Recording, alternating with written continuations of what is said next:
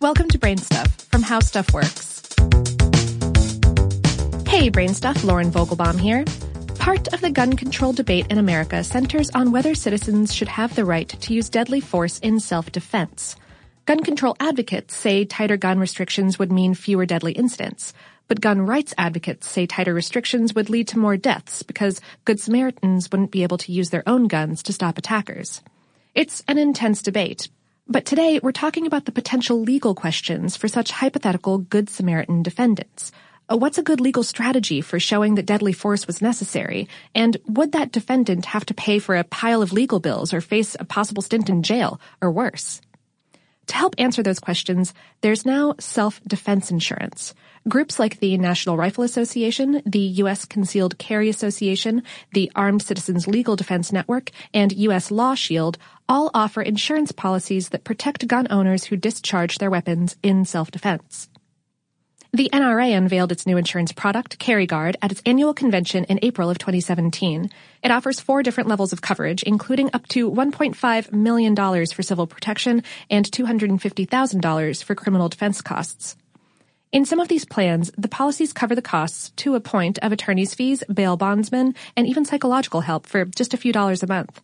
The NRA's CarryGuard covers 20% of legal costs up front if a policyholder is charged, and the outstanding 80% is reimbursed, up to the coverage limit, but only if the defendant is acquitted or the charges are dismissed.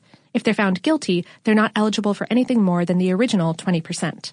We spoke with Andrew Branca, an attorney who specializes in self-defense law. He said, generally speaking, when your conduct falls within the bounds of self-defense, when you abide by the rules as the law sets them out, you have zero legal liability for that use of force, either criminal or civil liability. Key here, there are strict laws when it comes to self-defense that gun owners must adhere to, and more on that in a minute. When someone chooses to discharge a weapon, they may still have to hire lawyers and explain in a court of law why they did so. And that can get expensive, even if the judge or jury decides that they did everything by the book. Of course, the existence of self-defense insurance is now part of the gun control debate. Dr. Mary Ann Franks, a professor of law at the University of Miami School of Law, is against this type of insurance for many reasons. She wrote via email, "The vast majority of self-defense situations are best handled with situational awareness and non-lethal force. This kind of insurance not only normalizes the use of deadly force, but promotes it." Peter Kachenberger, an insurance expert at the University of Connecticut School of Law, told CBS News he thinks these types of self-defense policies could be beneficial if they force the gun control industry to study ways to make gun ownership and storage safer, or if providers like the NRA give discounts on their policies to gun owners for taking training and safety courses. Currently, the NRA does not require policyholders to take any courses before they can sign up for the CarryGuard policy. It's hard to come by actual statistics, but people evidently are buying these policies. The USCCA says that more than 25,000 people have signed up for theirs, though we couldn't find hard numbers on how many claims have been filed with any of the companies that offer these policies. And despite reaching out to the NRA and USCCA, neither replied to our multiple requests for comments. So, what are these rules of self-defense? What's legal and what isn't? The law, in most places, allows for the defense of others, Branca explains. And, despite their frequency, there aren't many laws governing mass shootings. So many defensive actions could be considered within legal bounds in those situations.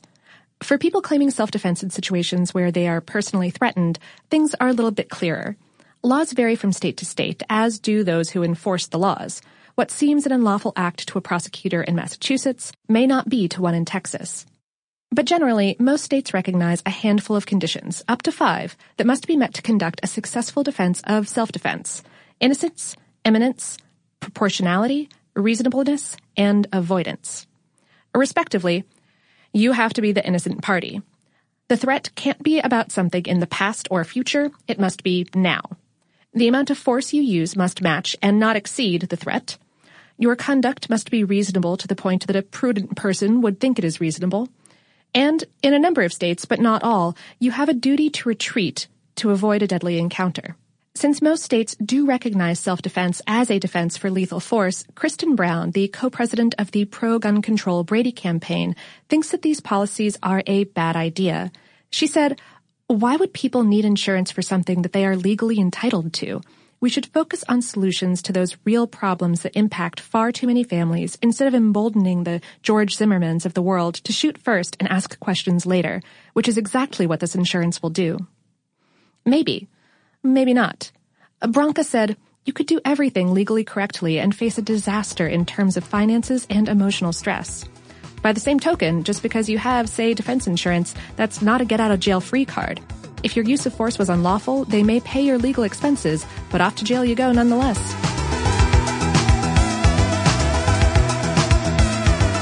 Today's episode was written by John Donovan and produced by Tristan McNeil. For more on this and lots of other current topics, visit our home planet, howstuffworks.com.